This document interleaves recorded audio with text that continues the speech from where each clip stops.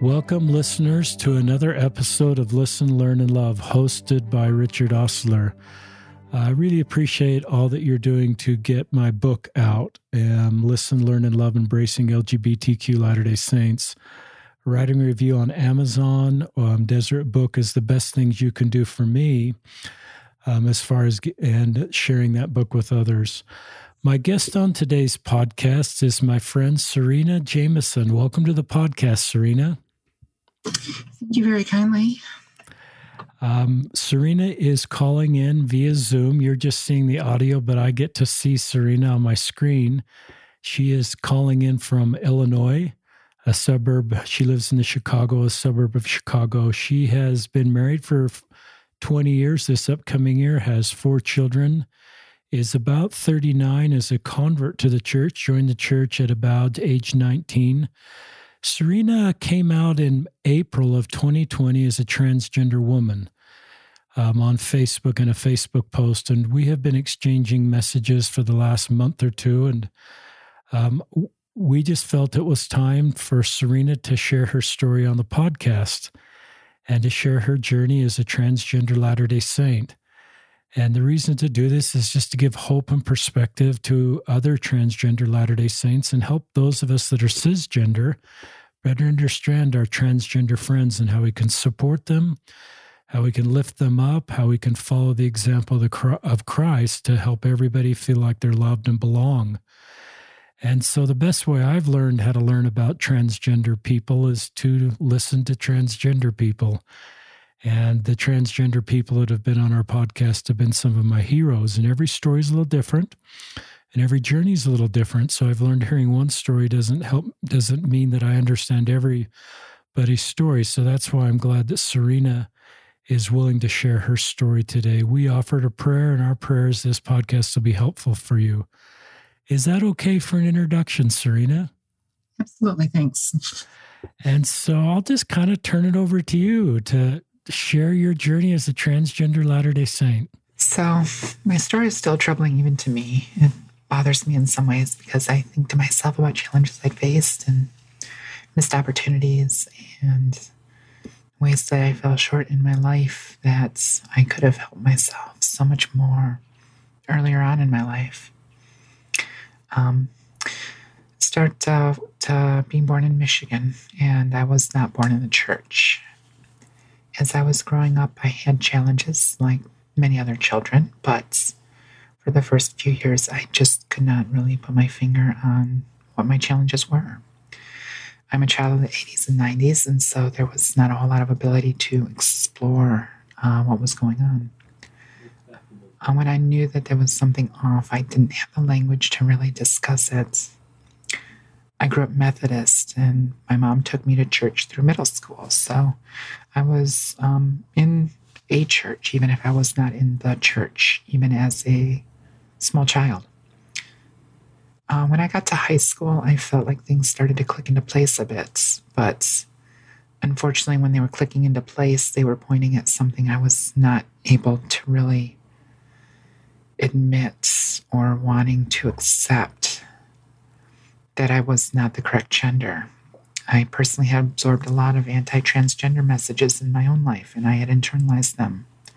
I knew that if I would have even acknowledged this about myself, that there would have been really, really big problems, or at least I feel like there would have been.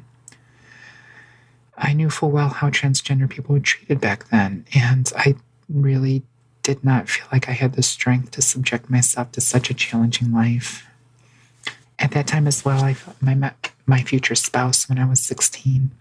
She introduced me to the Book of Mormon, and I read it.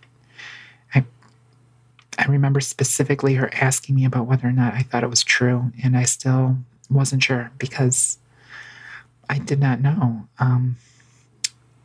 She left the room and asked me to pray, and so I sat there a couple seconds, and I prayed to receive any sort of communication, any sort of sign from the spirits. And I felt very impressed to go to a different room in my house, and I was shocked, and she was right there. It just so happened to be the room that she was in was the one I was guided to. knowing that I was able to receive the spirits and that it would help guide me, help me go forward to starting to learn more about the Mormon Church. I took the discussions in high school, and I ended up being baptized at 19 at missionary age. But it was in the summer of my freshman year of college, and so I wasn't really able to serve a mission. But this also meant that I didn't really ever engage in the church as a child. I never did primary or young men's or advancing through the priesthood, for instance. Our courtship was about 4 years long, and we married in 2001 in a civil ceremony. About 2 years later, we were sealed in the temple along with our 2 children. At the time, our 2 very, very small infants. At that point, I was in the church, and there are many things I enjoy about the church. One of the things that challenged me about the church, though, was that the priesthood existed and asked me to serve consistently as a priesthood holder. I never really felt like I did a good job of being a priesthood holder. It felt very difficult for me to, quote unquote, exercise the priesthood. But the church always kept saying consistently that I needed to press forward, and that this is the responsibility that all males held in the church. I didn't bank on the fact that if I didn't come to an acceptance of myself back in my earlier years, that this meant that I had to cope with myself throughout the remaining years of my life. I did everything I could to cope, to the point of burying as much as I possibly could about myself through the years that followed. I didn't take care of myself in positive ways. I allowed myself to overeat. I allowed myself to not exercise. I stayed up at nights, but to not think about my problem. I stayed up to engage myself in reading and gaming and the occasional writing, but just to kind of relax, try to remove what tension I would get in a day. And there was always tension that would end up happening throughout a day. By making that bargain back in high school of not really wanting to acknowledge myself, I did not realize that it would take so much of my strength just to keep moving forward in my life. At that point, I was married. I was a single income earner. I had a growing family. The last thing I wanted to be or acknowledge was being transgender, and so many reasons to try to push forward. And I kept going in the path of trying to keep my head in the sand. And it really became difficult. Outside of me as well, the discussion surrounding transgender persons was still really toxic, all the way through the 90s, into the first decade of the 2000s, and even the first few years of the 2010s. I started taking care of myself about 5 or 6 years ago, and it was through losing weight and becoming healthier. Once this happened, I could tell that other things were still problematic, and I returned to what I ended up learning was dysphoria. It had always been there throughout all the years, but I never wanted to acknowledge it. So very slowly, I started to give into it in ways to find myself closer to being female, because that felt like comfort to me. I grew out my hair. I started wearing feminine articles of clothing. I started shaving my legs. I started painting my nails. Each of these was an individual step, but as I took them, thankfully, they helped, even if it was a small amount. And as I thought about it, I realized that I didn't want to stop doing them.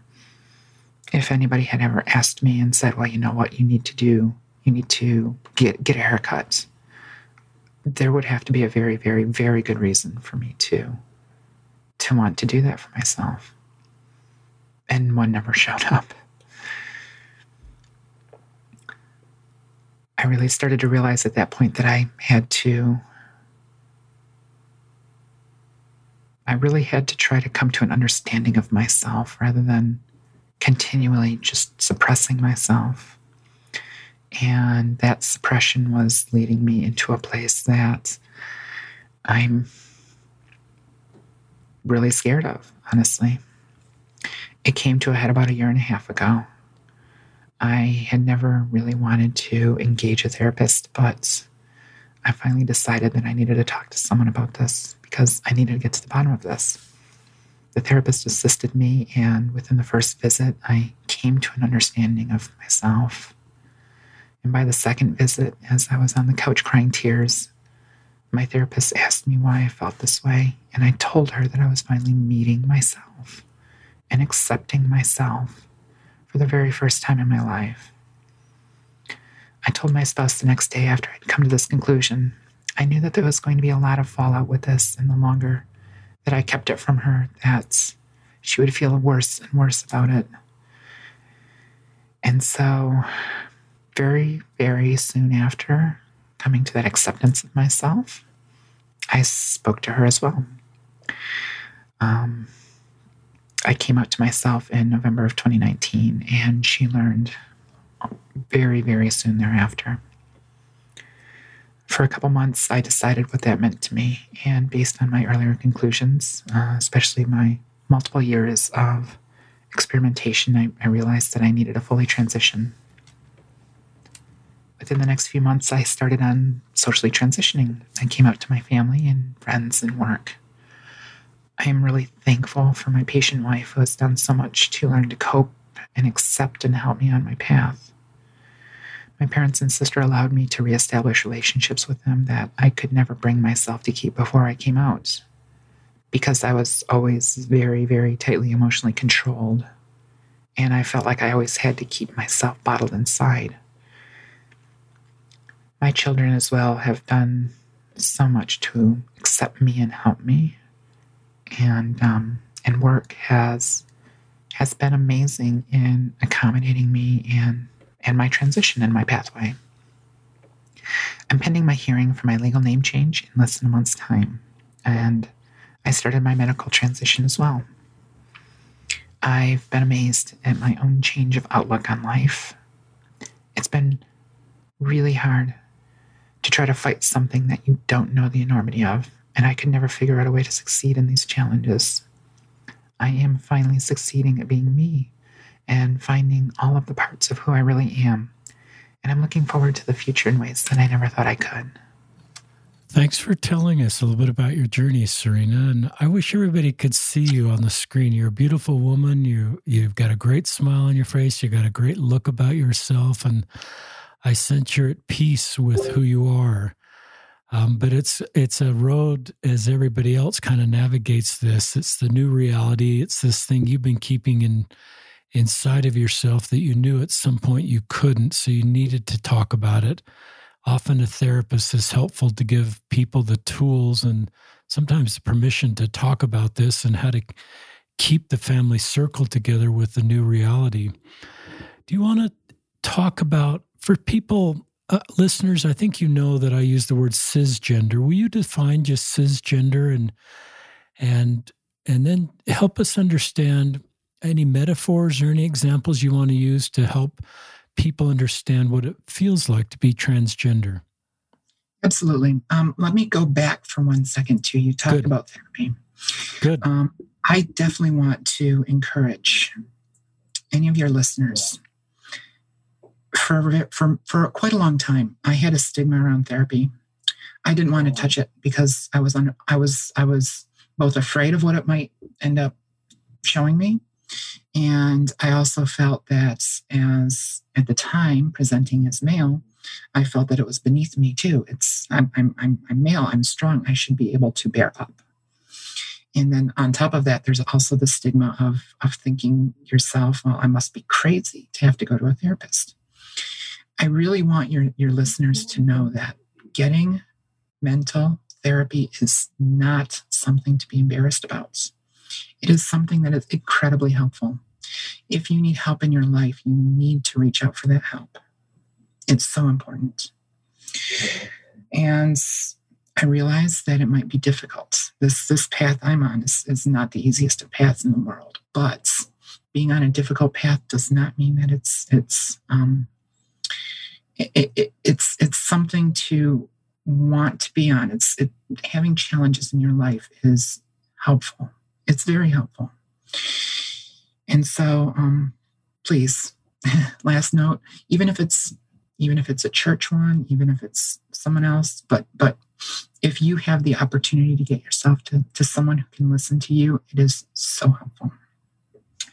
So, speaking of metaphors, I was sitting and thinking about my situation, and the metaphor that I came across was having a neighborhood of houses and seeing a neighbor paint their house.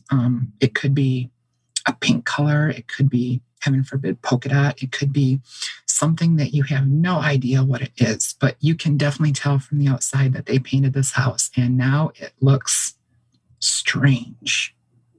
At first, you might even think it looks terrible because it doesn't fit with all of the other houses. The neighborhood is so uniform, and now it's not uniform anymore. On top of that, you don't even know why this person decided to paint their house. You have no idea. And it's their house. You can't change the fact that it's their house. You're a neighbor, and obviously you might think to yourself, well, it impacts our property values. I can't imagine what my relatives or friends might think when they come to see this thing. But it wasn't your decision. And even when your friends and relatives come and see the house, that's no bearing on you. Your house is your house. It can be whatever you want it to be. But this other house in the neighborhood, it's their choice, and they need it to be a certain way. If you're willing to open your mind and your heart to think about it, it could be that this house ends up making your neighborhood a landmark, and it may end up bringing more people around too.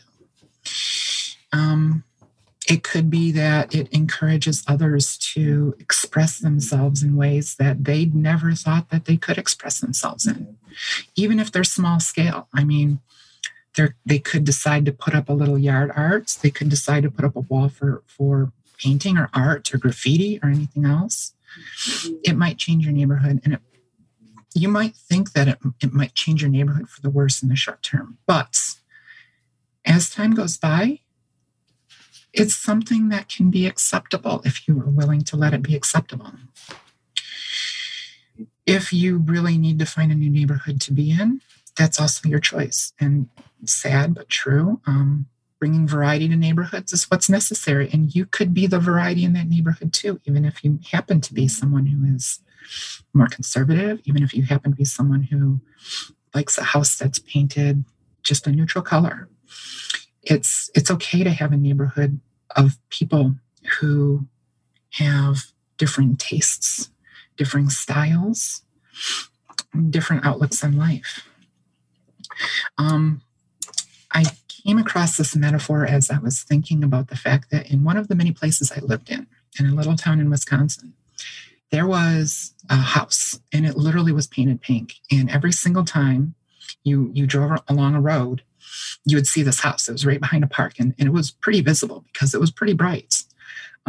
What kind of interested me after a while was the fact that it literally faded. It faded into a more, I don't want to call it acceptable color, but it certainly faded from the bright, eye-catching pink that it used to be into a more muted, but still pink color.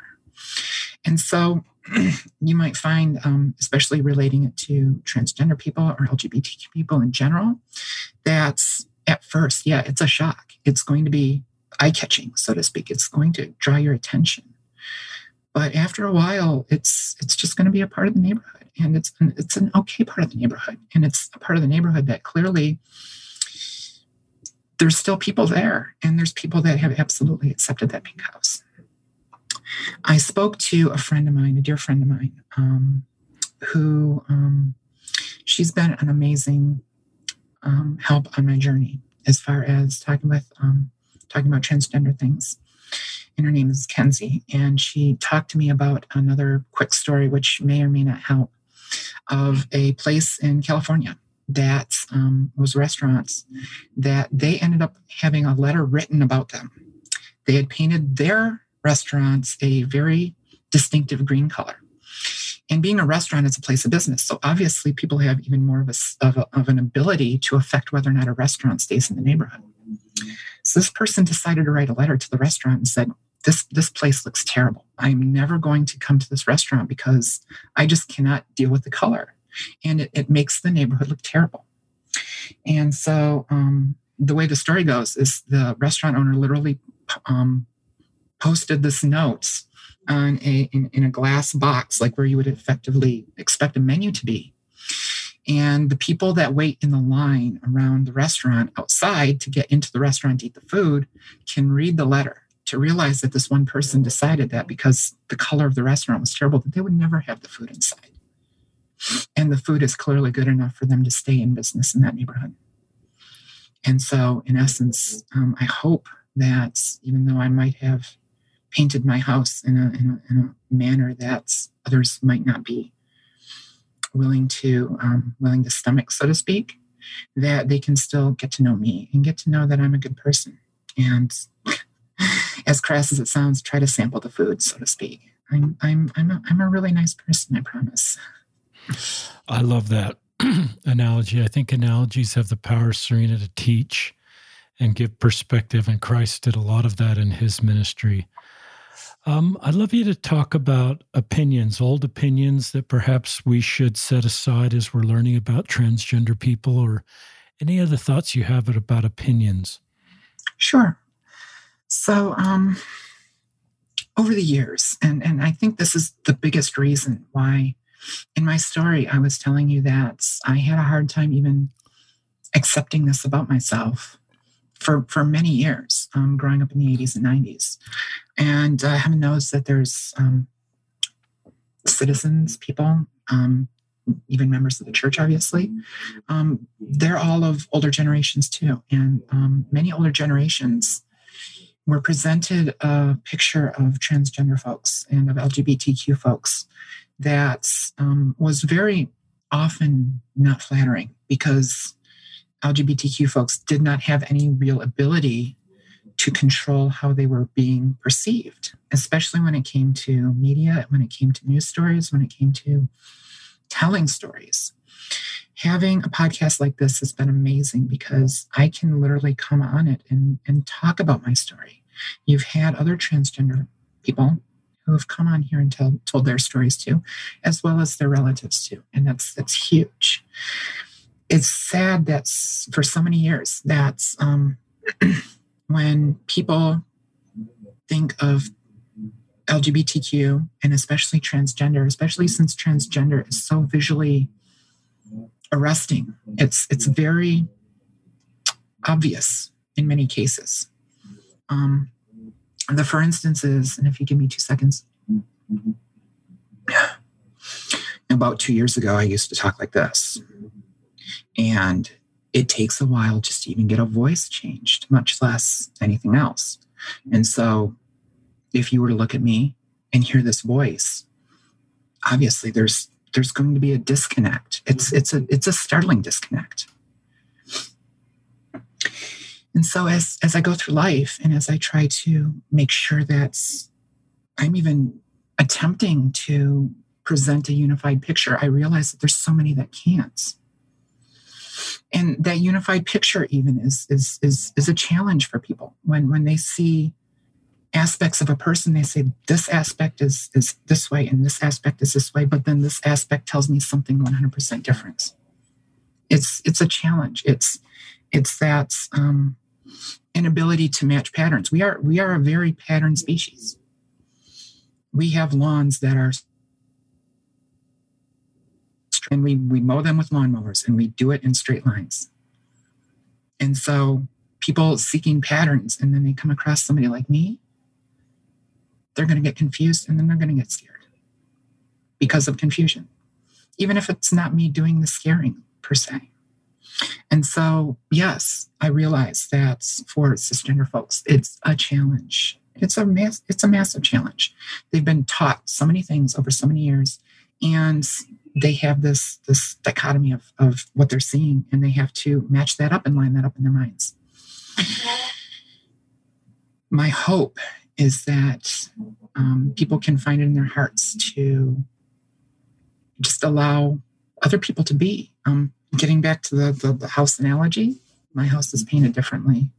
And I know my house is painted differently. You don't have to tell me. But in the quote unquote neighborhood, I hope that I am someone who is welcome. In First Nephi, the very, very first thing you read about Nephi is that he's been born of goodly parents, and that he was taught somewhat in all the learning of his father. We're taught in the learning of our fathers because obviously we can't learn things that haven't been learned yet. And 11 chapters later, 1 Nephi 11:17. And I said unto him, I know that he loveth his children. Nevertheless, I do not know the meaning of all things. Lehi was a very wise person, and he taught Nephi. And Nephi yet still knew and realized that he did not know all things. I hope that in this world, it's realized that we still do not know all things, that we can grow from where we were when I was a child in the 80s and 90s, up through 2021, and up through beyond, because I hope that we still learn things about people that may surprise us. They may be outside the pattern. But it's okay, because then we can create a new pattern. In baseball fields, it's amazing because previously, and I brought up the lawn analogy because of this, when you see a baseball field and you see the awesome designs that they can literally cut into the outfield grass. They cut in the logos of the teams. They cut in the various different patterns.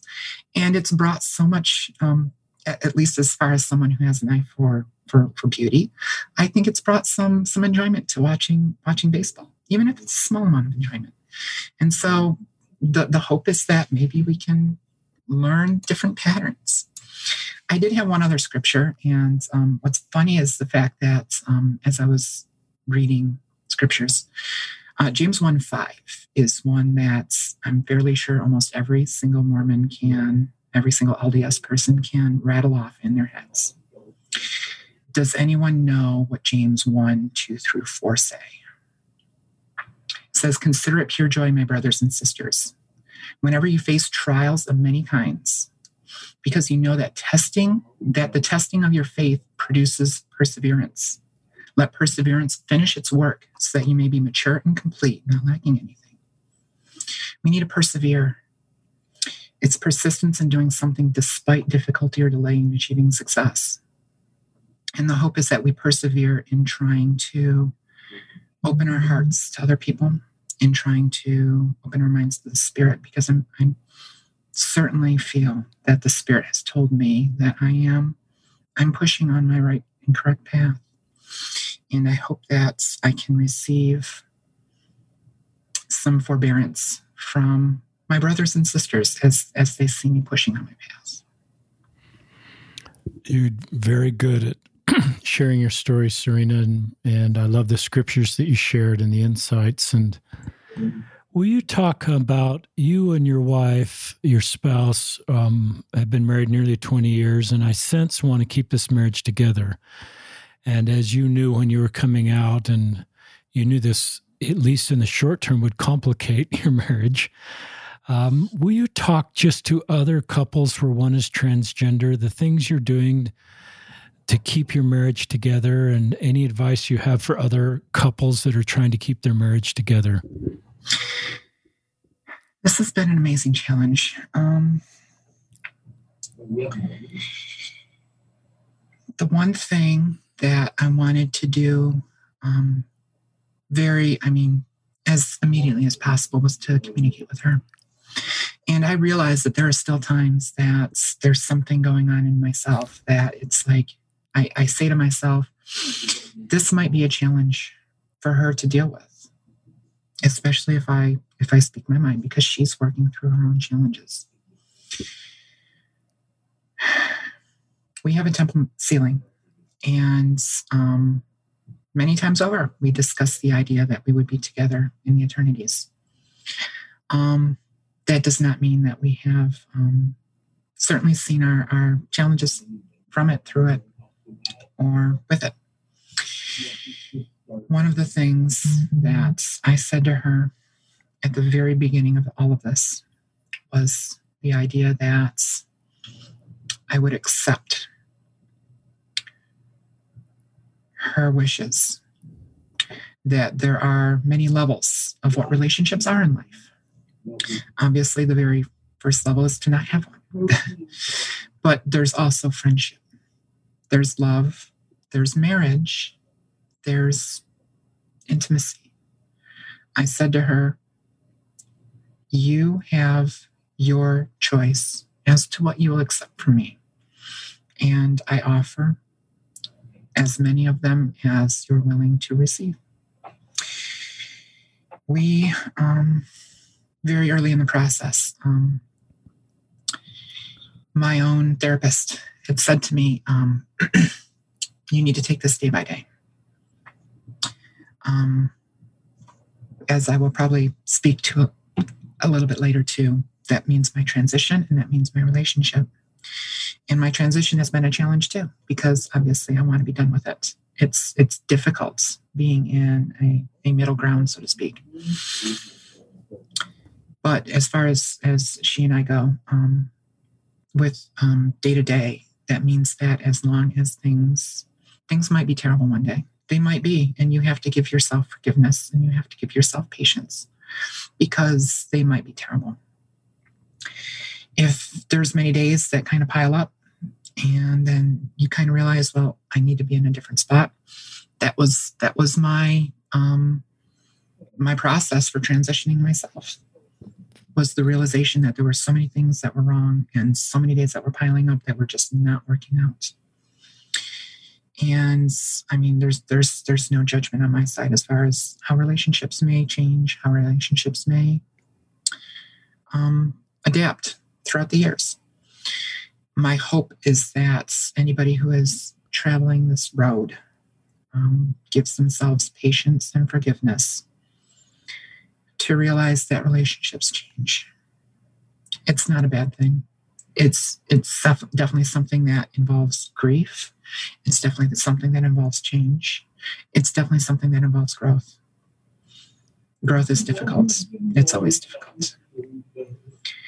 But again, life is difficult itself, and I hope that we find enough in this life that we want to keep going forward and to do the things that we're called to do.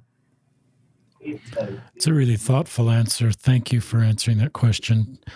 Talk about your local ward, how they're supporting you. This is kind of you talking to other local wards or local leaders, bishops, Relief Society president, elders quorum presidents, when they have a transgender Latter-day Saint. Your ward may not be perfect and your leaders may not always be perfect, but I sense from our communication that they've done a pretty good job.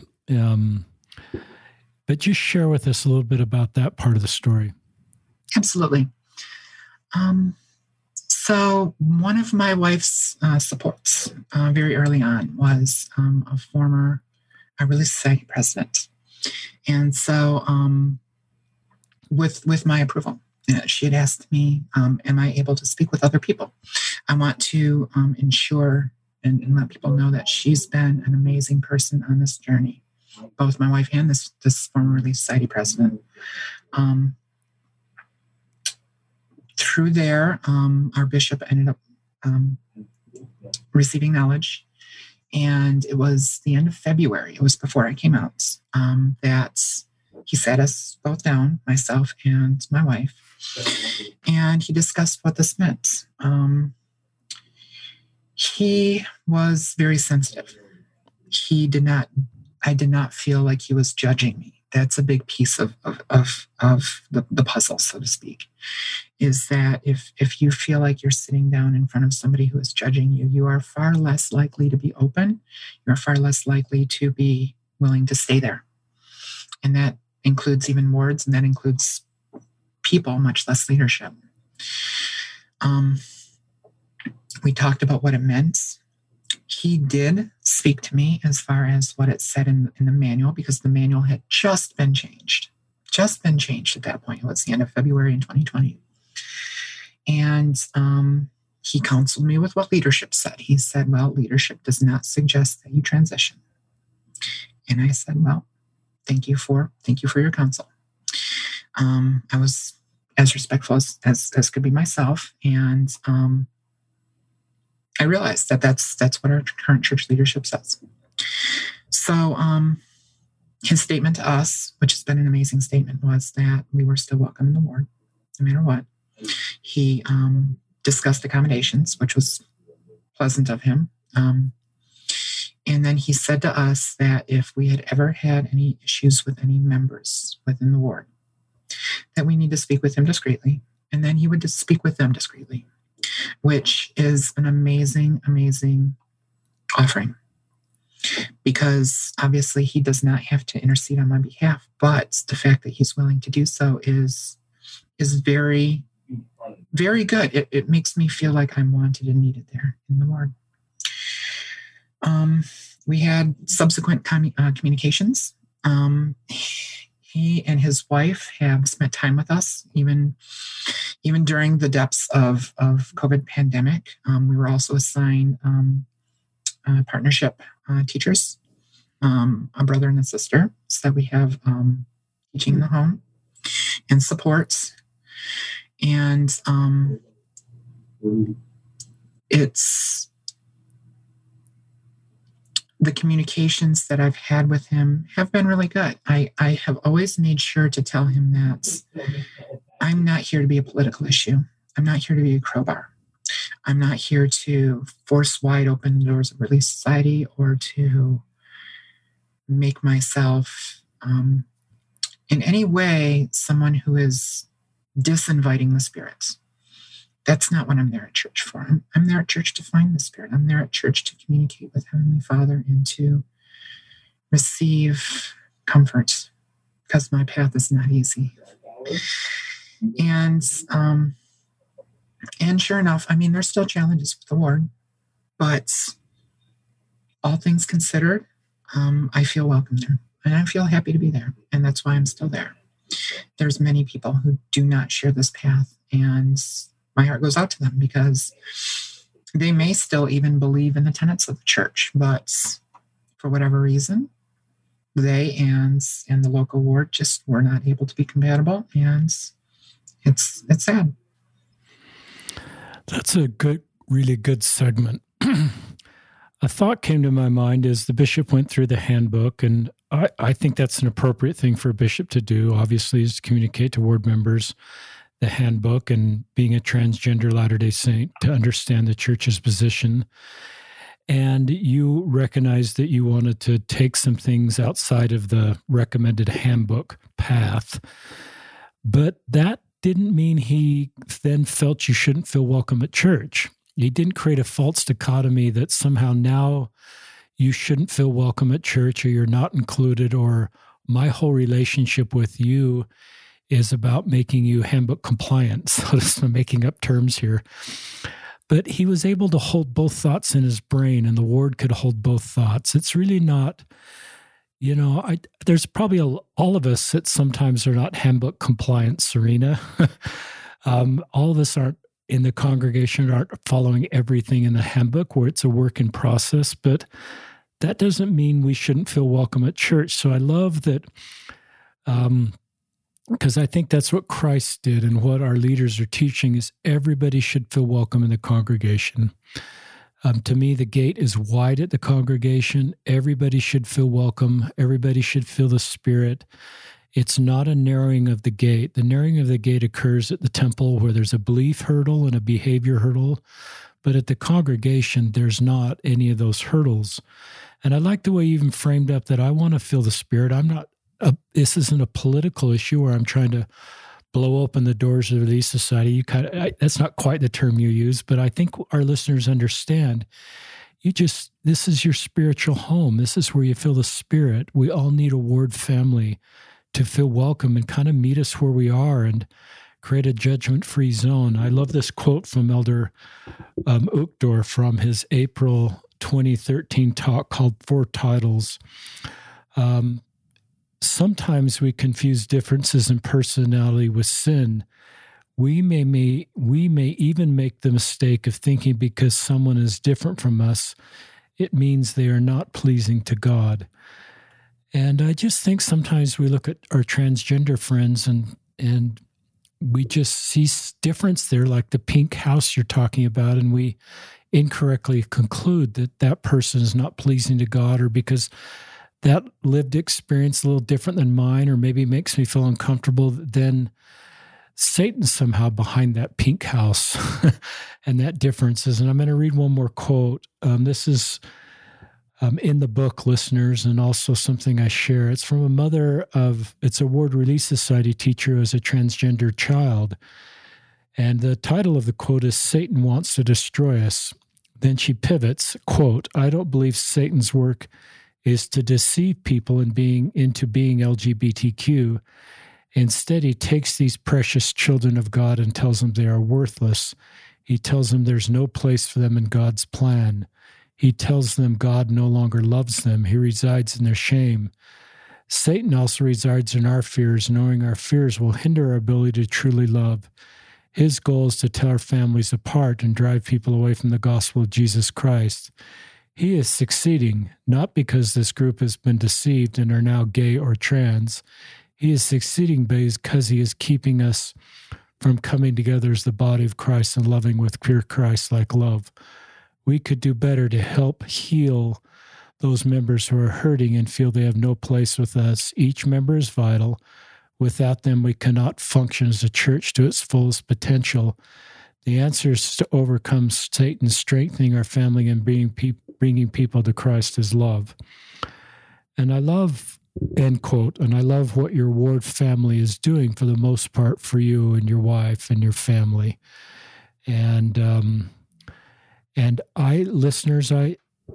going to turn it back to Serena. When I wrote this book, Listen, Learn, and Love, Embracing LGBTQ Latter-day Saints, the only chapter I dedicated to one sort of letter or one group is Transgender Latter-day Saints. It's chapter 8, and I feel like sometimes your story, Serena, gets kind of, when we start talking about LGBT, we talk about gay people first, gay men maybe first, and then gay women. And for me, it took a while for me, even as I was learning about that group, to understand transgender people. And I realized that's a completely different, as you know, a completely different journey and story. And I wanted in this book to make sure that we focused on transgender people and how unique that experience is. And so that chapter is in the book, listeners. I encourage you to read it. It's my very best effort to try to bring understanding. But I believe, as I shared in this chapter, we're sort of at the beginning stages of learning something that's new. And often that's been part of history, is we're exposed to something new for the first time. And it takes a lot of humility to sort of say, I'm going to not decide about this group of people until I meet this group of people and really listen to their stories. And that's why I'm so glad you're on the podcast. One last thought, and then I will turn it back to you. I think of Matthew 25, listeners, and I think of verse 36, and I'm going to read a few verses here. "Naked and ye clothed me. I was sick and ye visited me. I was in prison and ye came unto me. Thirsty and ye gave me drink." I just read part of 37. "Then saw ye the stranger and took thee in, or naked and ye clothed me. Or when ye saw the sick person or in prison and came unto me. And the king shall answer unto them, saying, Verily unto you, inasmuch as ye have done it unto the least of these, my brethren, ye have done it unto me." And I'd add cistern in there, or sisters. And I just think there's a doctrinal foundation, listeners, that we look at the groups that have the hardest road in society, that are on the margins and the least understood.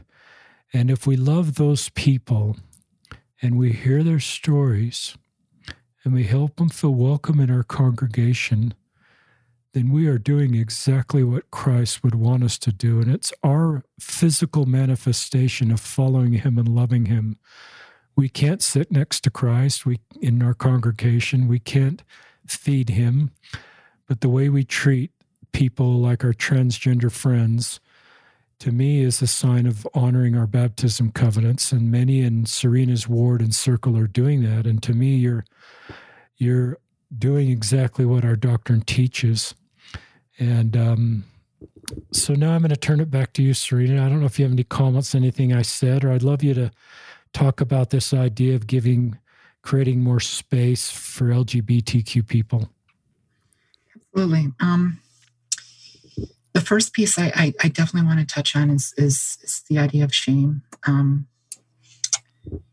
Shame is what kept me not only closeted, but deeply closeted, because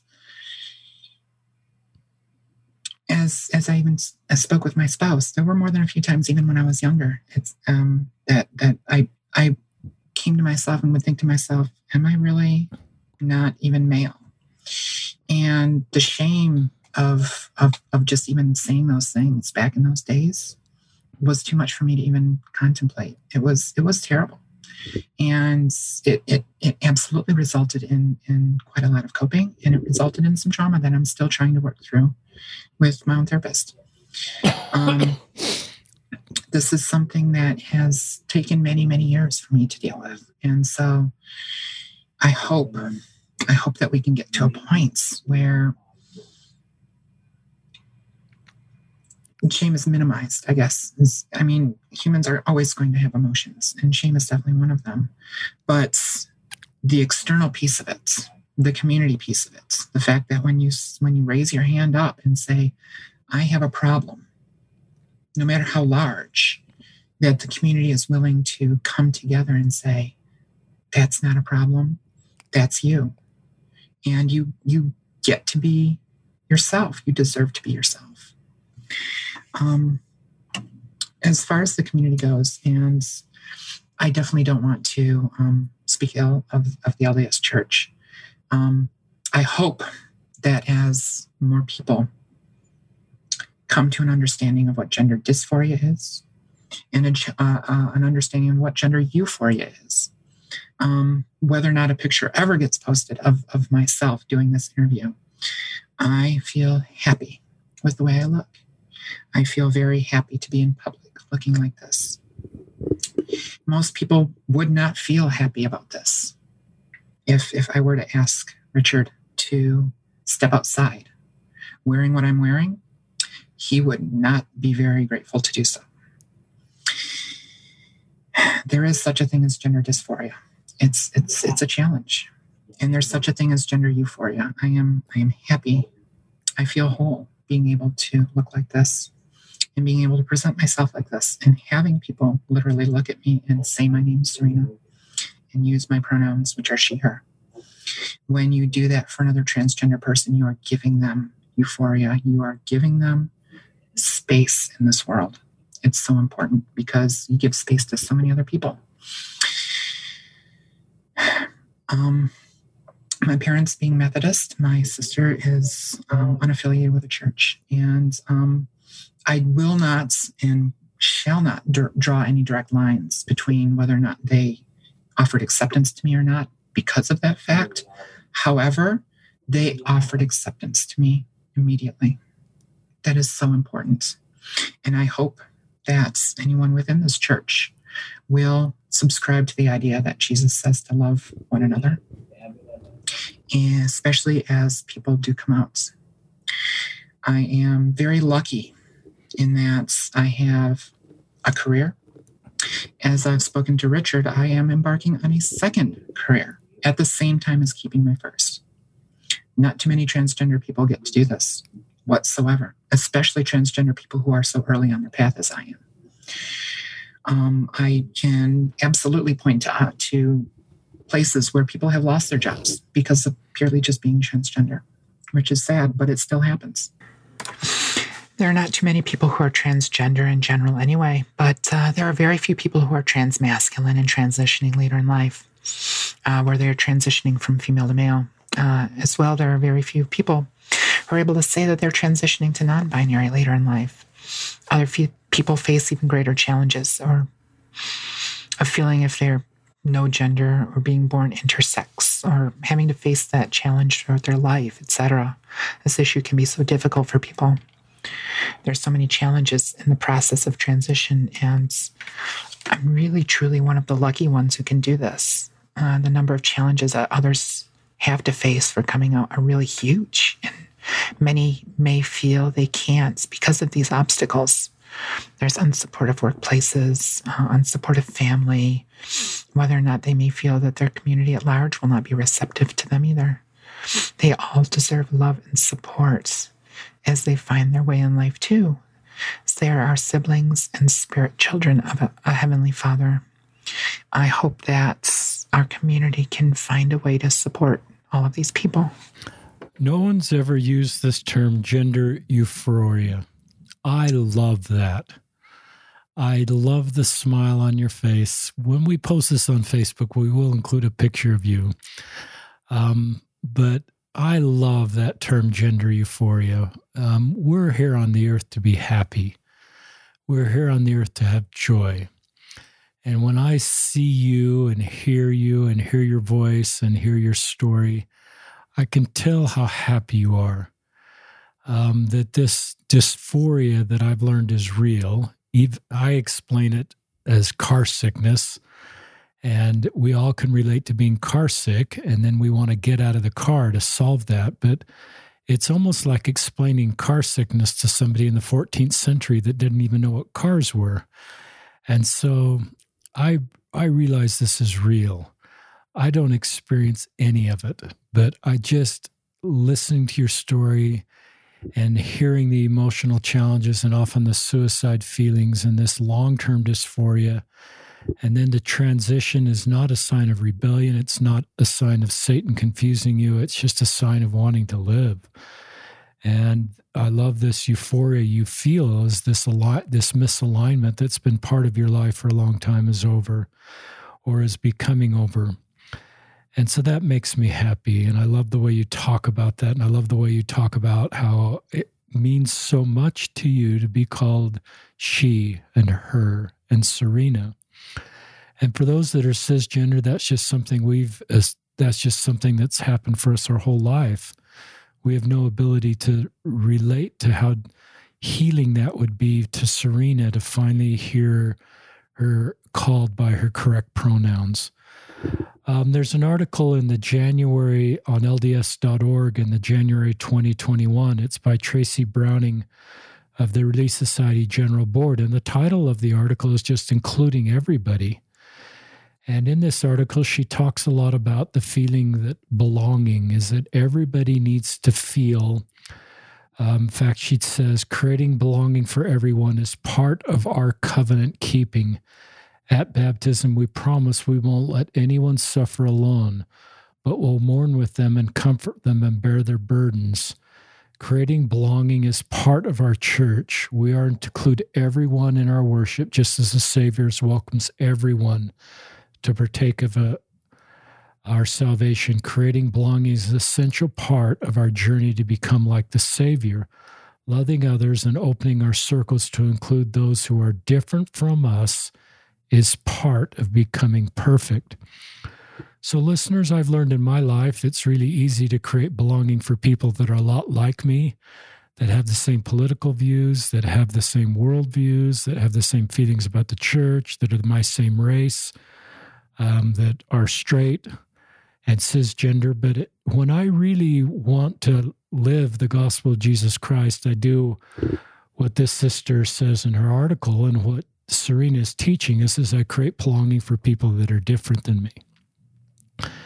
And I'm willing to sort of hear people's stories that are different from me. So I've developed the tools on how to help a transgender Latter-day Saint feel welcome. and that I will know to say and do the right thing so that person sitting next to me will feel welcome. And it is part of our baptism covenants, and I think it's part of becoming a holier, healthier, living a higher, holier law as a people to help everybody feel welcome at church, not just the people that are just like us. More thoughts you'd like to share, Serena?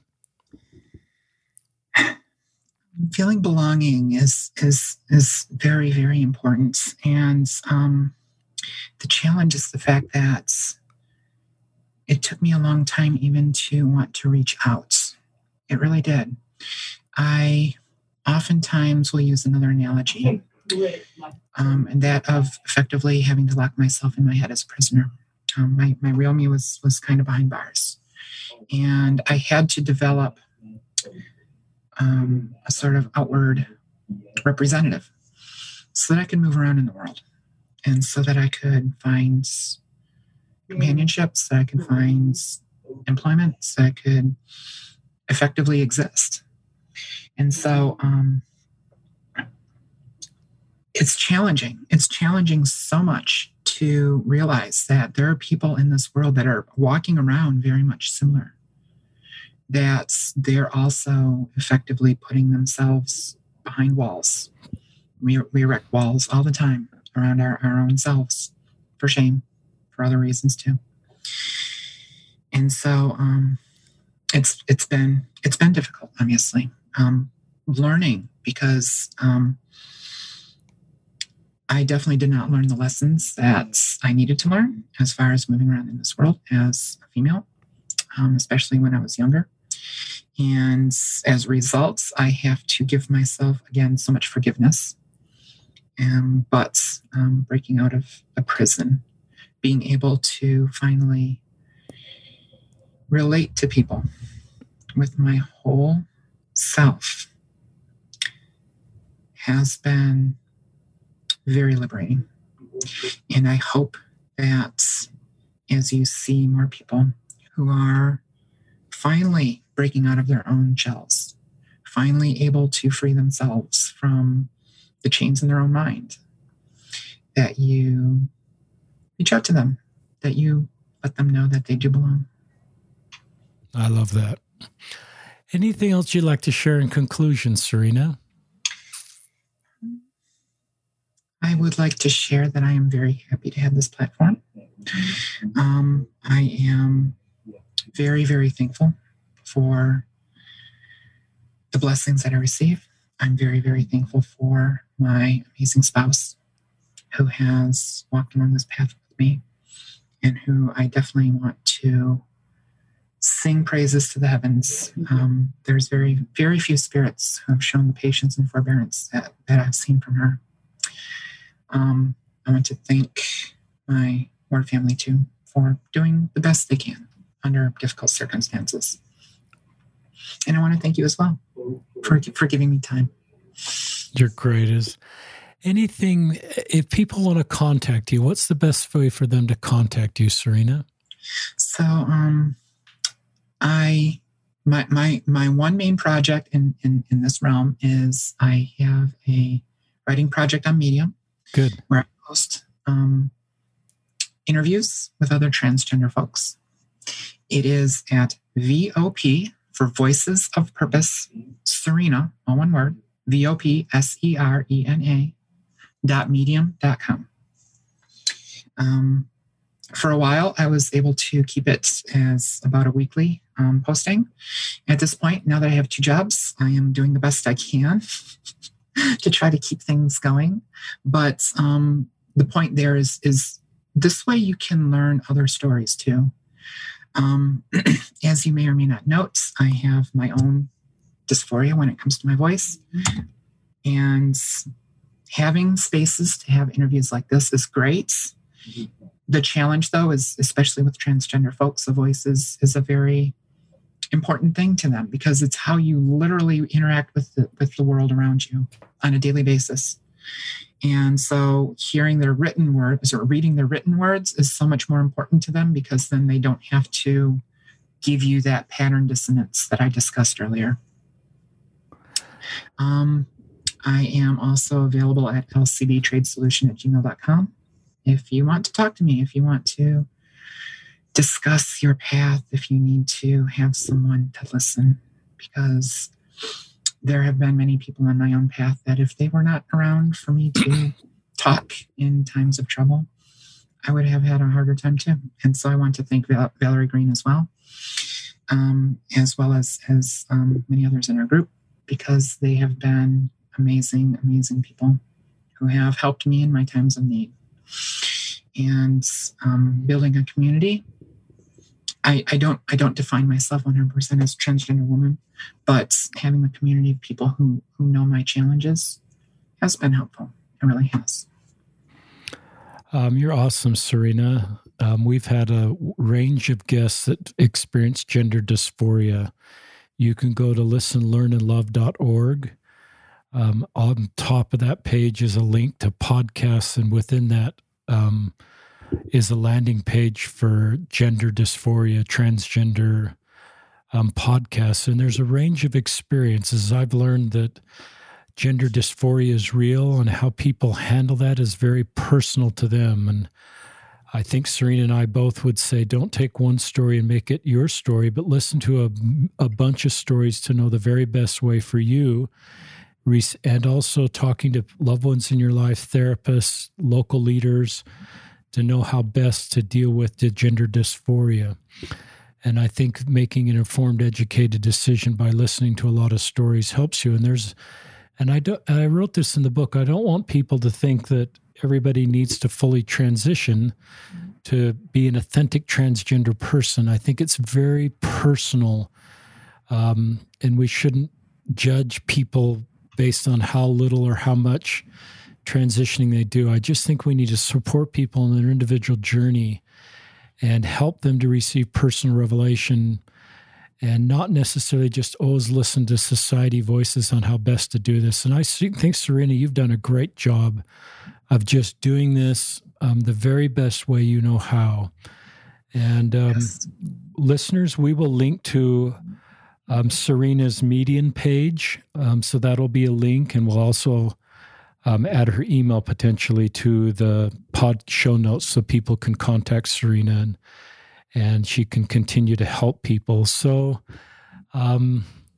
just thank you, Serena. There's just a wonderful goodness and spirit about you, and I wish our listeners could see you visually, because just a wonderful woman, and you have a wonderful life ahead of you, and you've navigated really complicated things in a wonderful way. So this is will be Richard Ostler and Serena Jameson signing off on another episode of Listen, Learn, and Love.